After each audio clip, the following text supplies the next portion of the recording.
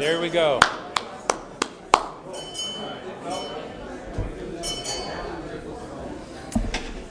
So for all of you who remembered to change your clocks this morning, congratulations.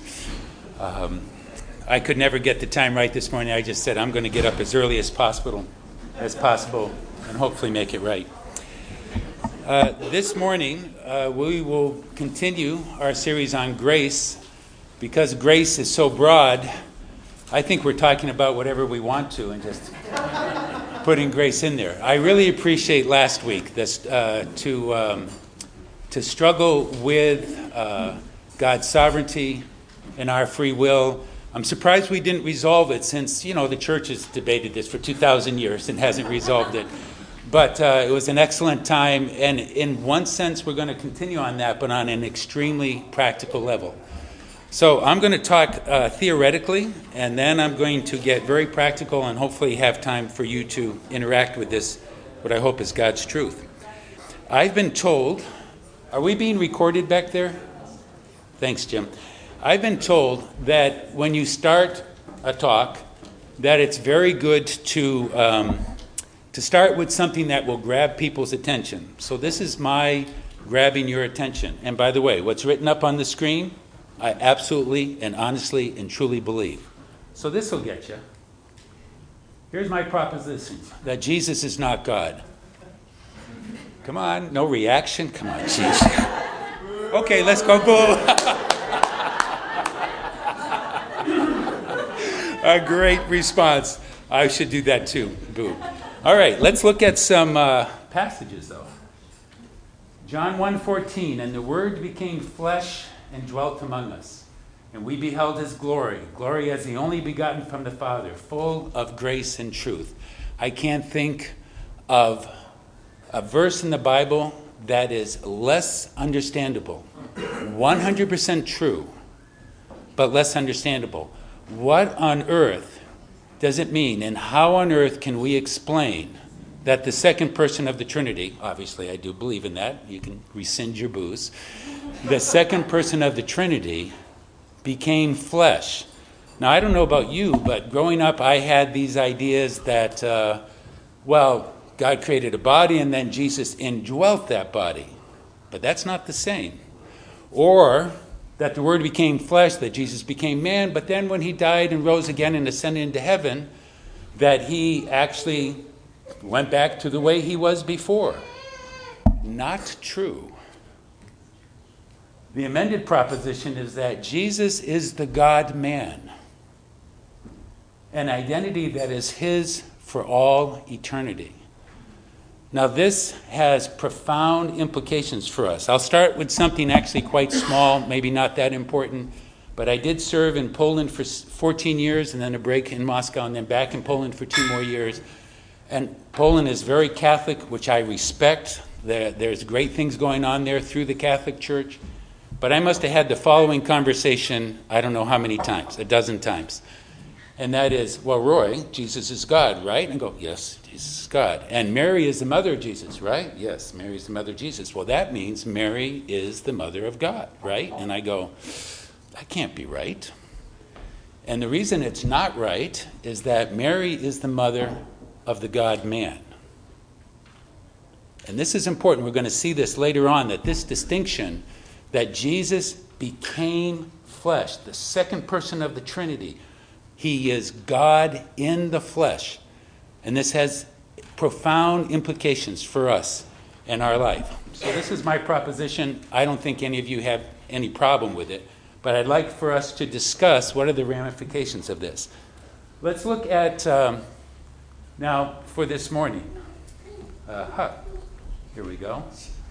What I would like to talk about today is that it is my opinion, and I believe I'm right, is that Jesus lived his life here on earth as a man in dependence on the Holy Spirit. When we read through the Gospels and we see the miracles, we think, well, he was God. Okay, when we see the various things, when he knew people's hearts, we go, well, he was God. And we lose the power of the fact that Jesus, and I hope my next verse is, let me see what my next verse is. Yes. is that when Jesus became flesh, the first thing that happened, according to Philippians, is that Jesus, although he existed in the form of God, did not regard equality with God a thing to be grasped, but emptied himself, taking the form of a bondservant, etc., etc. But there was an emptying of himself, not of identity, not of his deity, but a willingness of putting aside of his powers and of his abilities in order to become flesh.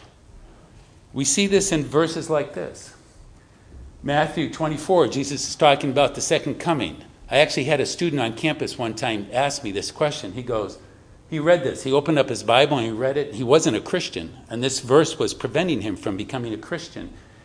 And Jesus is speaking of his second coming. He says, "But of that day and hour no one knows, not even the angels of heaven, nor the Son, but the Father alone." How is it possible that Jesus, who is united with the Father, second person of the Trinity, doesn't know the day of his own coming? Well, the reason is that he has set that privilege aside, and he is living in the power of the Spirit and depending and knowing only what the Spirit wants him to know. And he's living here as a man and does not know the time of his coming, not because he couldn't, but he chooses not to depend upon himself, but to depend upon the Father. Another verse, "And it came about one day," this is in the beginning of his ministry, "that he was teaching, and there were some Pharisees and teachers of the law sitting there who had come from every village of Galilee and Judea and from Jerusalem. And the power of the Lord was present for him to perform healing." Now, doesn't that phrase, "the power of the Lord was present," doesn't that imply that there were times in Jesus' life when the power of the Lord was not present? If it was present 100% of the time, why would Luke even bother mentioning this? I would tell you that it's not that the Holy Spirit wasn't with Jesus, but it wasn't God's timing, and therefore the Holy Spirit was not providing power to perform healing at various times in Jesus' life. He lived here on earth as a man. I think we see this. This is important for a second reason, and that is in terms of who Jesus is for us. Hebrews 4, "For we do not have a high priest who cannot sympathize with our weaknesses, but one who's been tempted in all things as we are, yet without sin." Jesus lived on this earth as a man in the power of the Spirit and suffered the same temptations that you and the same temptations that I experienced. Because of that, he is our great high priest. Because of that, he can represent us to God. If he did not live on this earth as a man, then he is not our great high priest. What's more, he's not our model. He is not someone for me to follow, because he simply did it in the power of his own strength as the second person of the Trinity, which has, frankly, nothing to do with me. But if he denied his own strength and lived here in the power of the Spirit, then I can follow him. I think this is well represented when we look at the temptation of Jesus. You all know that Jesus, at the start of his ministry, it starts when he gets baptized by John. The Spirit, in the form of a dove, comes down, and as he's descending out of the water, the Spirit descends on Jesus. While he's coming up out of the water, the Spirit descends upon Jesus.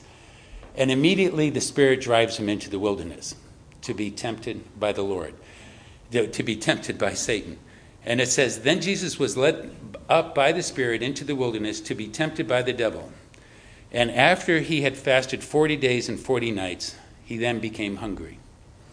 So let me ask, have any of you fasted for an extended period of time? There's Rich. No names, sorry. Theoretically, I'm not supposed to do this, but for the sake of teaching, I'm going to share my own experience. When I was asked to become the director of Russia, I won't get into all the details, but one of the things that I did was that the Lord led me into a fast, and I fasted for 17 days. Not 40, but 17 days, just water. It's true what everything I had read about was true, is that the first 3 days, pretty bad, hungry, but I can handle that. Headache, can't handle that. And the headaches were bad. So think of it as fasting with just water and a whole lot of aspirin. But after the third day, you're not hungry anymore. You're kind of indifferent. The family would sit around the table and eat, and I'd sit there like a bump on the log, just watching them eat, having not much emotional energy. Now, I never made it to 20 days, never mind 40 days, but everything I've read about fasting is that when you feel hungry again, which is roughly for most people on the 40th day, this is your body saying, I've used up all the reserves that I had, any fat you might have had, any muscle you might have had. I've burnt that all up to keep you alive. And I'm giving you this sign of hunger that you must eat or die. So this is the situation here. When it says here, it's very important. Oh, I didn't forward it. My fault. Here we go. When it says here that he became hungry, what it is saying is that he's at the point of death. He either eats now or his ministry is over. I'd like to contrast this with Moses. I know this is a little long. So Moses, was there with the Lord 40 days and 40 nights. He did not eat bread or drink water, and he wrote on the tablets the words of the covenant, the 10 Commandments. And it came about when Moses was coming down from Mount Sinai, and the 2 tablets of the testimony were in Moses' hands as he was coming down from the mountain, that Moses did not know that the skin of his face shone because of his speaking with him, the Lord.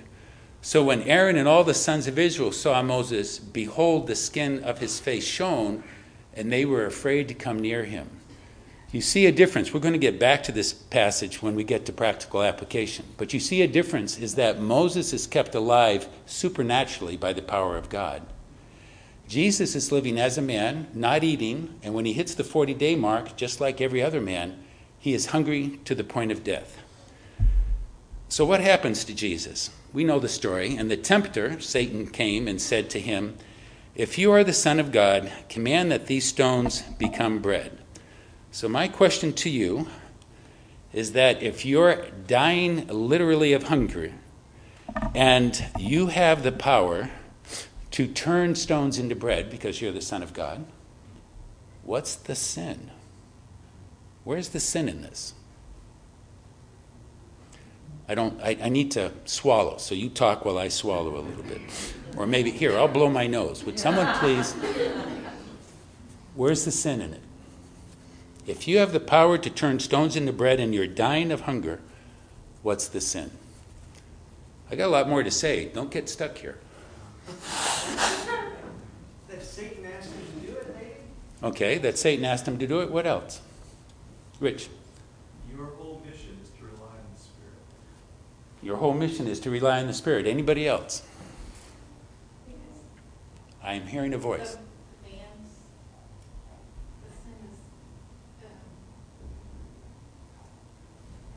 Betraying the experience that he wanted. That who God wanted for him.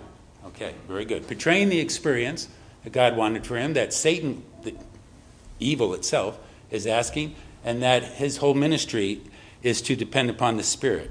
Let's just read on.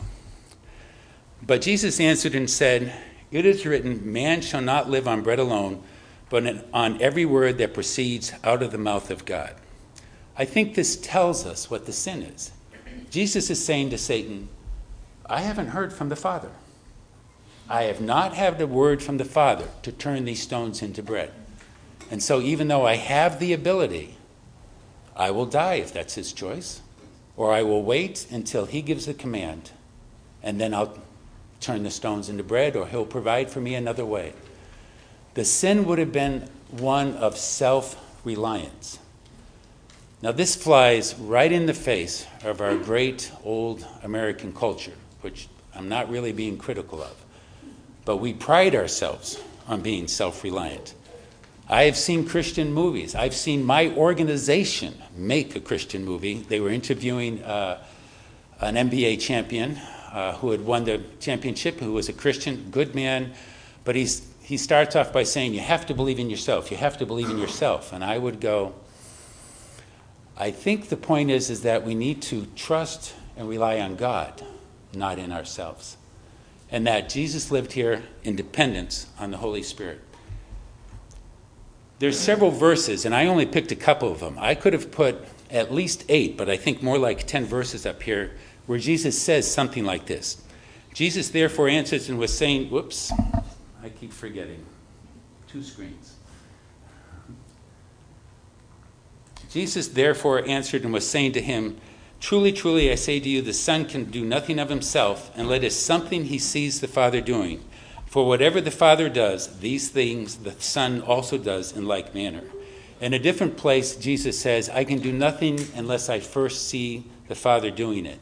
In a different place, he says, I say nothing unless I first hear the Father saying. And it's a picture of this relationship that Jesus has as a man living on this earth in total dependence upon the Father. He says, I can do nothing on my own initiative. As I hear, I judge, and my judgment is just because I do not seek my own will. But the point here is he does nothing. That means nothing on his own initiative. And one more. Here we go. One more.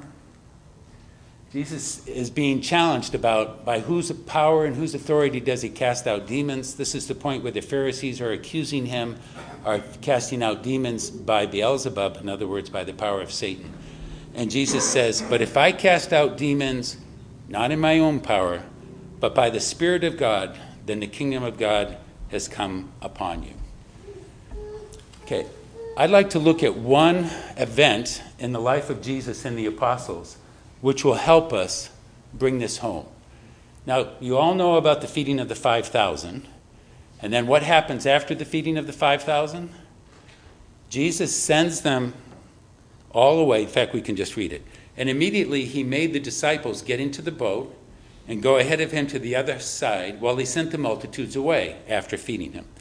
And after he had sent the multitudes away, he went up to the mountain by himself to pray. And when it was evening, he was there alone. But the boat was already many stadia away from the land, battered by the waves, for the wind was contrary.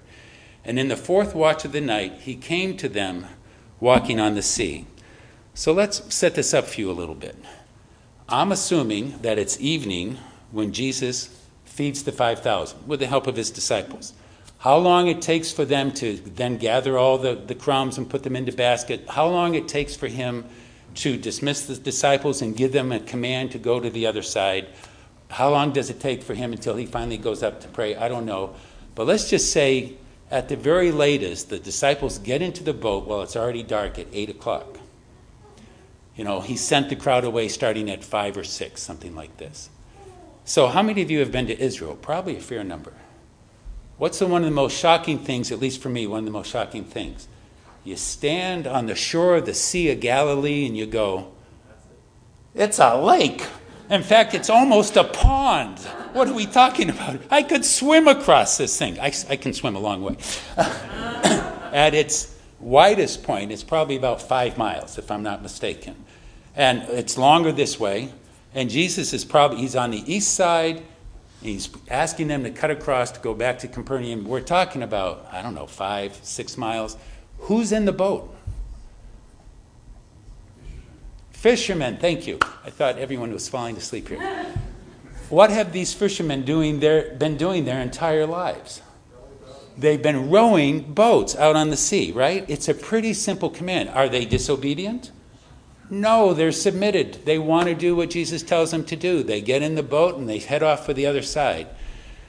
And when, it doesn't say here. Okay, in the 4th watch of the night. First watch of the night, 6 to 9. Second watch of the night, 9 to 12. Third watch of the night, 12 to 3. It's the 4th watch of the night. Can't be any earlier than 3 o'clock. It might be later. How long have they been out on this pond? Yeah, it's been 8, that's 4 plus 3, 7 hours minimum, and maybe 9. And they can't get to the other side. Why? Because the wind's against them. This isn't one of those, there's a storm, there's no thunder and lightning, there's no rain. It's just the wind is against them. And they're good fishermen. I'm sure they've tacked, and they've rowed, and they've changed places, and they can't get to the other side, in spite of the fact that they're completely submitted to the will of God and trying their very best with all their experience to do what God wants them to do. And what does Jesus do? goes up to the mountain to pray, to spend time with his father. His father obviously confirms to him that he's supposed to get to Capernaum. He comes down. Look, anytime it says mountain in the New Testament, think hill. I mean, these things are not tall. This is not the Rocky Mountains. He comes down the hill to the seashore and said, well, in the power of the Spirit, God's directing me. I will depend upon him. And he comes walking across the water. Do you see the contrast here?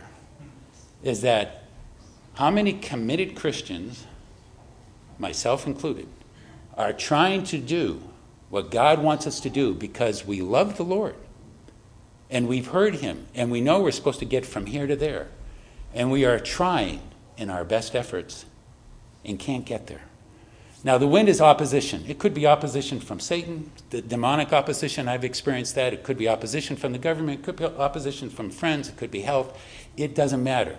There's simply a prevailing wind against you, and you can't get where you need to go.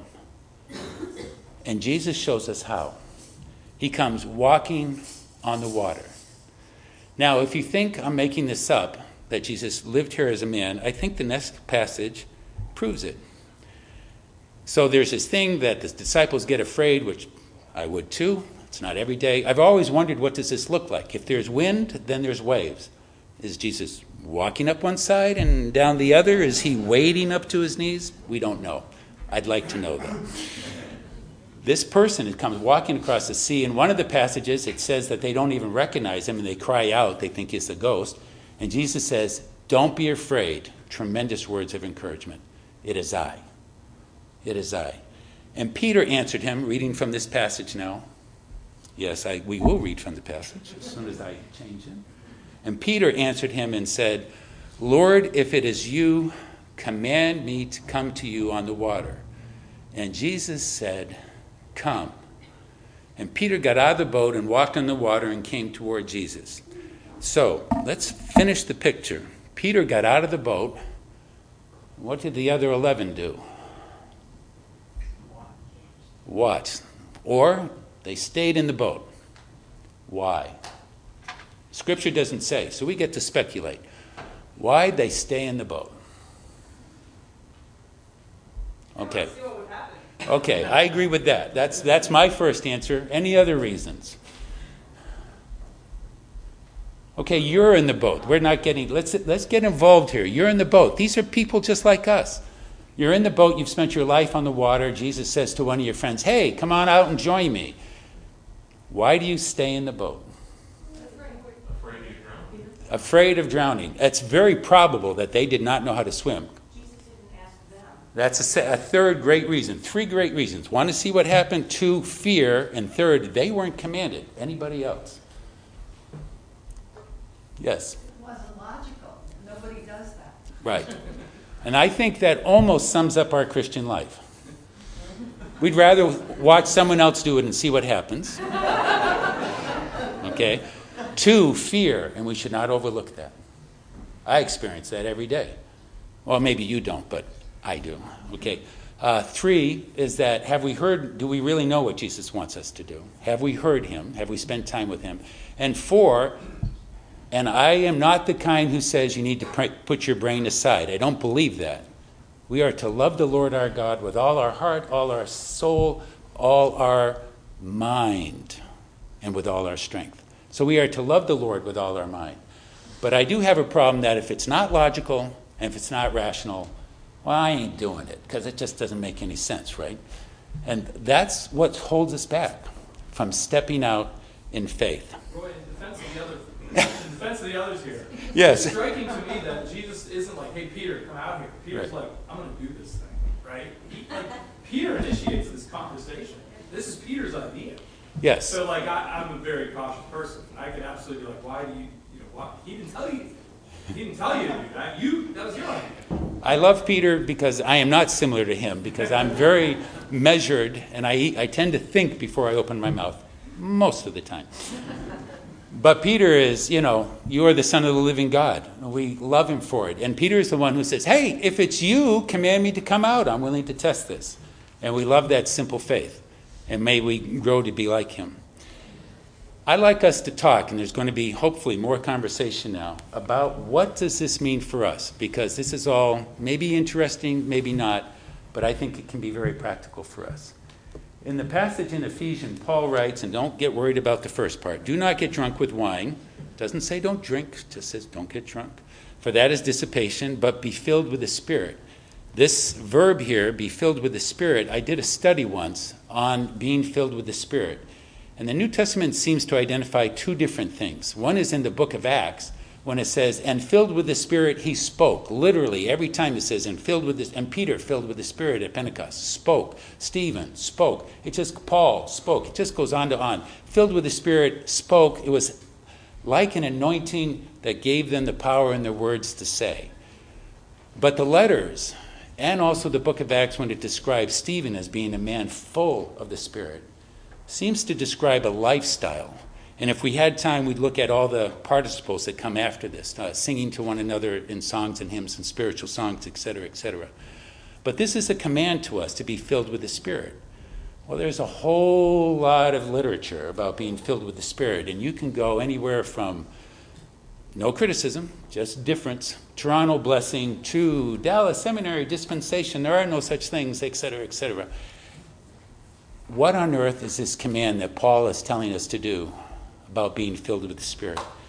Well, if you look at John 15, which we don't have time to, about abiding in Christ, if you look at Galatians 2, the exchange life, no longer I who live, but Christ who lives in me, Galatians 5, walk in the Spirit, you kind of come up with something like this. Being filled with the Spirit is when God directs us and empowers us. In other words, he gives us commands, gives us directions, leads us, guides us, all different kinds of verbs here. But he not only does that, but he empowers us. And when I first heard this didn't make sense to me either, because, okay, that's what God does, but what is my responsibility in this? And it took me quite a while for me to understand that my responsibility is that God directs us and empowers us when we are submitted to him and dependent upon him. Now, I'd like to go back to what this whole year is about, and that is grace. Ephesians 2, 8, and 9 says, for by grace you have been saved, i.e., it is God's initiative first, not only in salvation, but in our sanctification. So this being submitted to him, I spoke on a year and a half ago, an extreme submission, even in the face of suffering, of being obedient even when it makes no sense to be obedient, of trust, of submitting to him even when from a human standpoint we're being treated badly by God himself. And I'm sure you've been there, and so have I. The other thing is, by grace, is that we can, like Jesus and like the apostles, depend on him to do what he's asking us to do. And Jesus leads and gives us the example of how to do that, of denying our own experience and our own strengths and instead depending upon him. I've been in the ministry, this is embarrassing, I've been in the ministry 45 years. And one of the biggest struggles or problems I face is that I'll encounter a situation and go, well, I can do this, I've done it before. So who am I depending upon at that point? Myself, my own experience. And it's not like God doesn't use our gifts or doesn't use our experience, he does. But my attitude needs to be is, Lord, I'm not depending upon myself, I am depending upon you. So that's what it means to be filled with the Spirit. So now we're going to have a discussion, because I'm going to call us to task. When I read the prayers of the people 3 or 4 weeks ago, this is what we all, I said these words, and all of you said, amen, Lord have mercy, which means you all agree. So this is what you agreed to. We pray to the Lord for the courage to give up other things and to give ourselves to him this Lent. Now, I won't ask for a show of hands, but how many of you gave up something for Lent? Okay, you don't have to raise your hand. I would like to say, if you haven't, I would encourage you, there's still 3 weeks till Easter, to do that. But I'd like you to think that that is half of what we're talking about. Let's go back to Moses. get this up here. So we read this before, so I'm just going to go back to about the middle, where it says, Moses did not know that the skin of his face shone because of his speaking with him. So when Aaron and all the sons of Israel saw Moses, behold, the skin of his face shone, and they were afraid to come to him. And in the very beginning, it says he did not eat bread or drink water 40 days and 40 nights. So you can't go much longer than 40 days. In fact, most people can only go 40 days without food. How long can you go without water? 3 days. Maybe in extreme circumstances, there have been cases where people might have gone 4 or 5, but the vast, vast majority of people survive 3 days. So how does Moses survive up on the mountain without water and without food? Direct intervention from God. Right. Who is direct? The answer was, for those listening at home, the answer was direct interaction with God. Let me phrase it, being in the very presence of God, who is? Water of life. Say again, Matt? The water of life. The water of life, who is life himself. And because Moses was in the presence of God, he was filled with the life of God and lived on that very life. This is an example for us. When I did that fasting for 17 days, I ended because the Lord said, you're done, and here's what I want you to know. He led me to this passage, and he said, I want to be your life. I want to be the air you breathe. I want to be the bread you eat. I want to be the water you drink. And this, let's get back to Lent. We all have strategies to get through our day. And we all depend upon things to get through our day. Now, it could be, I just can't relax until I read a book or have a glass of wine or watch TV or eat some food, or we do various things to kind of calm ourselves down so that we can deal with life again. I do. Maybe I'm wrong, but I'm assuming most of you do. And the Lord is saying to us during this time, but frankly, during the whole year, but especially this time, I was with our granddaughters, 3 of our granddaughters yesterday. Lucy's the oldest. She's 9 and they're Catholic. So she gave up candy for Christmas. And if you knew our oldest granddaughter, she is a sweet monster. I mean, there's just not a sweet out there that she doesn't want to eat immediately. And for her to give up candy was really quite impressive. But it's not about giving up candy as much as it is about giving up candy and turning to God for that life that we were trying to find in the candy or the TV or the book or the wine. I, unfortunately, have a very good friend. He was first a disciple, and then the way that works in the church is he became my director. And he just lost his wife very suddenly. He wasn't expecting it. And he realized after he buried Tamara that he was depending upon wine. In fact, he calls himself an alcoholic. Now, he doesn't get drunk, ever. He's in the ministry. But he was realizing he couldn't get through the day without wine. And the 1 glass to help him get through the day was becoming 2 glasses and then 3 glasses. And he's now going to therapy, and this is all good. But he won't find any salvation or sanctification in this problem by just turning away if he doesn't also turn to the Lord who is our life. And we take the pain that he's experiencing with the loss of his wife. I think I can relate to that. The loss of his wife, or the loss of your reputation, or the loss of your dreams, or the loss of your love, whatever it might be, and you take that pain and go to God and ask him to meet you in that pain. And it doesn't mean that he takes the pain away, but that he walks with you through it. And as Gosha said in that most of you didn't get the last letter that she wrote to our supporters, where she said, I don't understand, this is my wife for those who don't know, who also just recently passed away. She said, I don't pretend to understand God's plans for me. That's her way of saying, I don't agree with God's plans for me. But, you tone it down because you're a missionary and you're supposed to be spiritual. So, I don't understand God's plans for me. But he is good and he is sufficient. And he has given me peace, and that is enough. Even as he didn't heal her, and he took him from myself and from my wife. So the first part of our practical application, I don't think I got there.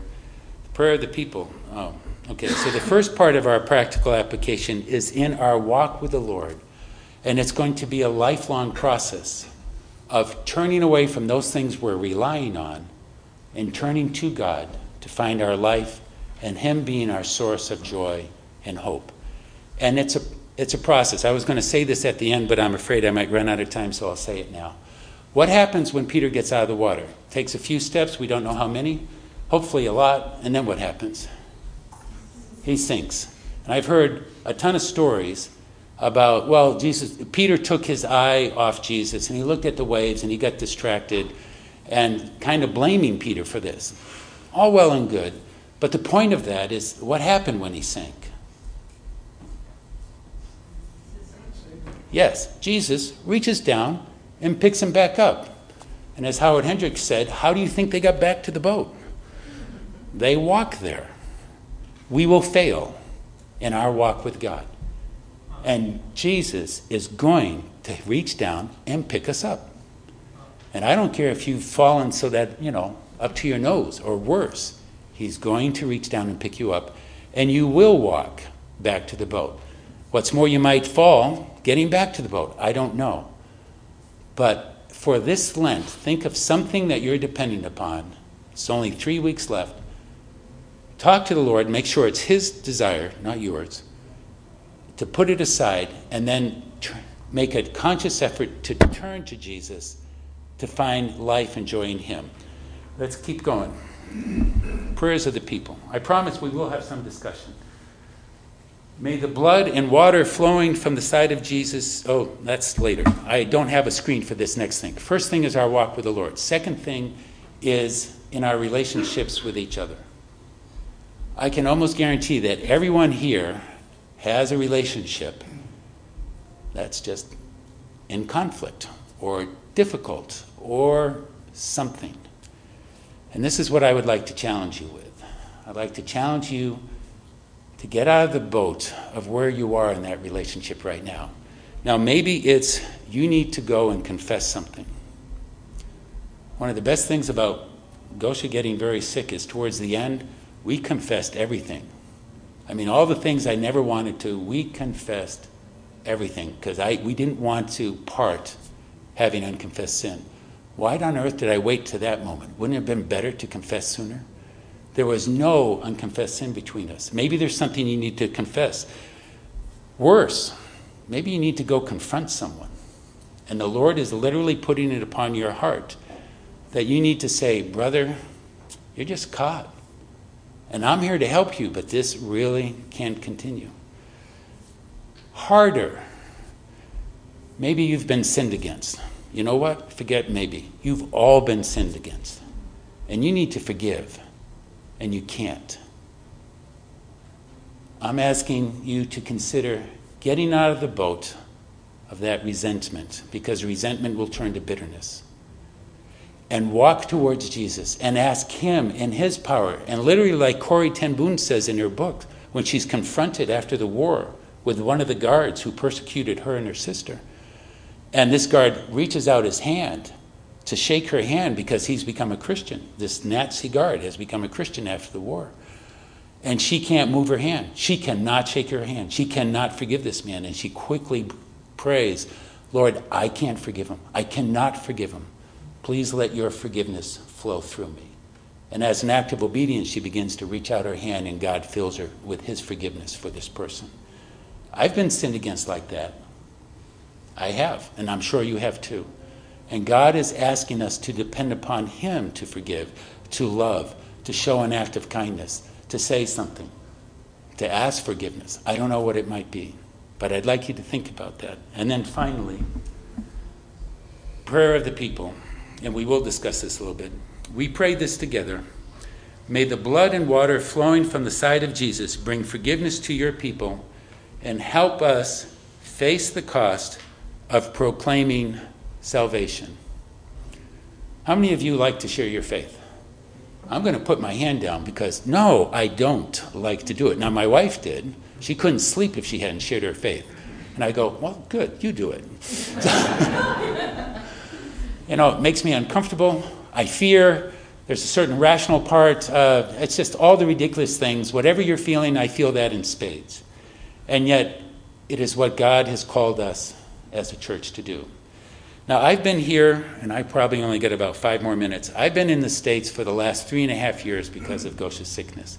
So I've come back to this very strange country called the United States of America, where the culture has changed drastically in the 45 years that I've been overseas. And I've actually met with a few of you, and I've met with some other people. I've asked the question, how on earth do we proclaim this salvation? So now I'm going to throw that open. How do we all said amen, so now you're on the hook. You need to be careful. You need to listen to what's being prayed and say, do I agree with that? And if you say yes, then we're on the hook. Andrew insisted that, I talked with Andrew about this. Andrew insisted if I threw it open to you, you would all have great ideas. So, any thoughts? Over there. Yes. Well, our house group is reading a book by Henry Nouwen, and one of the passages from that book is each person has to have receptivity and that confrontation ability in order to proclaim that salvation. But after discussion in our group, our small group, we would add timing. The Holy Spirit timing to make that receptivity right to proclaim. Because I don't know of all the agendas. I don't know all the motivations. And I really have to rely on the Holy Spirit to tell me when is the right time. Okay, so there's a question of timing. I'll add something to that later on. Anybody else? Rich. I'm reading that, it says the cost of proclaiming salvation. So there's a willingness to face that cost. And the word that comes to me is intimidation. And a willingness to overcome the intimidation that this culture so provides for anybody daring to do that. Agreed. It's what I fear. I think it depends. Each one of us might be called to live out our faith in a way that's a little different and uses our skills. For some people, that might just be a coffee date where you are openly talking one-on-one. For some people, maybe that's using your gifts to do broad, sweeping things in the community. I don't know if there's any one way to proclaim the way of the Lord, but I do think that whatever it is that you're being called to do, it will utilize your gifts. It's going to utilize your gifts. And so the necessity is to be obedient and to be in relationship with the Lord so that you're understanding what your mission is. Because your mission will look different than mine. And that's what makes it hard to say. I can guarantee that you all have a job to do. I can't tell you what specifically that job is. But we all have to be in this relationship with God to find those urgings of that pointing in that direction to do it. I think that's what makes it hard. So I would love to pursue this further. First of all, I agree. Our training in Moscow, actually it was in St. Petersburg, we actually asked some people to write down the names of 20 people that they know. And these were church people coming for training.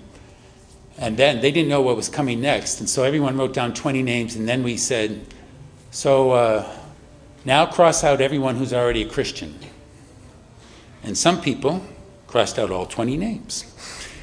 Research tells us that it takes 7 years for someone who's not a Christian and becomes a believer. It takes 7 years before his contacts become all Christian.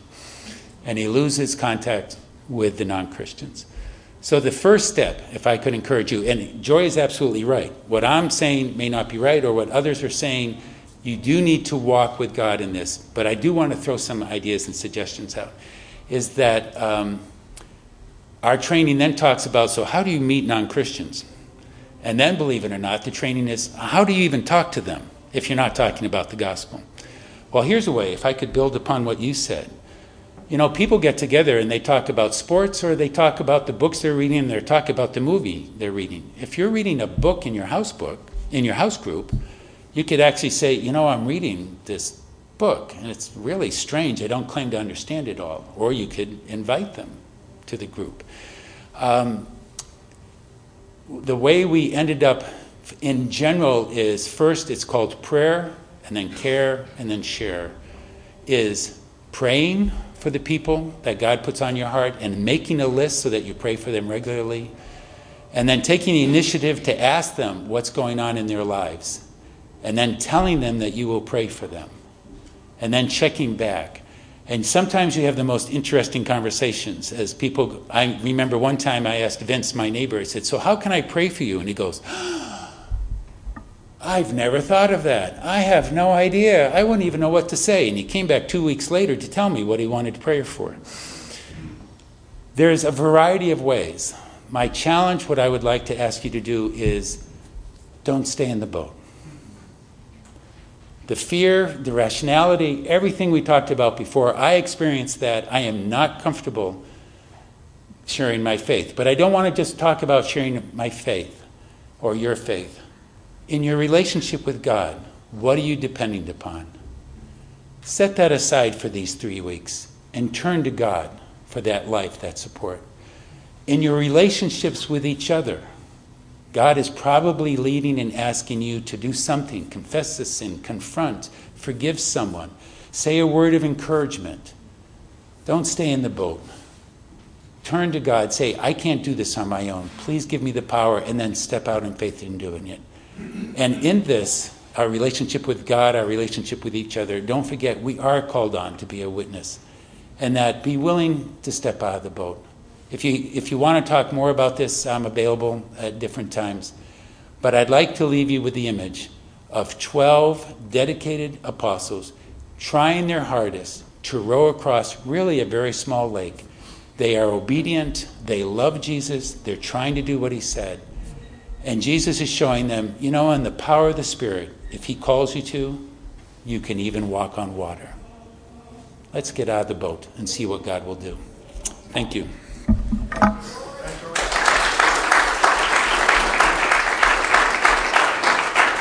Two things I forgot. One is, obviously, I've said this, but I'll say it again. This church came alongside Goshen I in more ways than you can possibly imagine, and we are, I guess I have to say, I am so very grateful.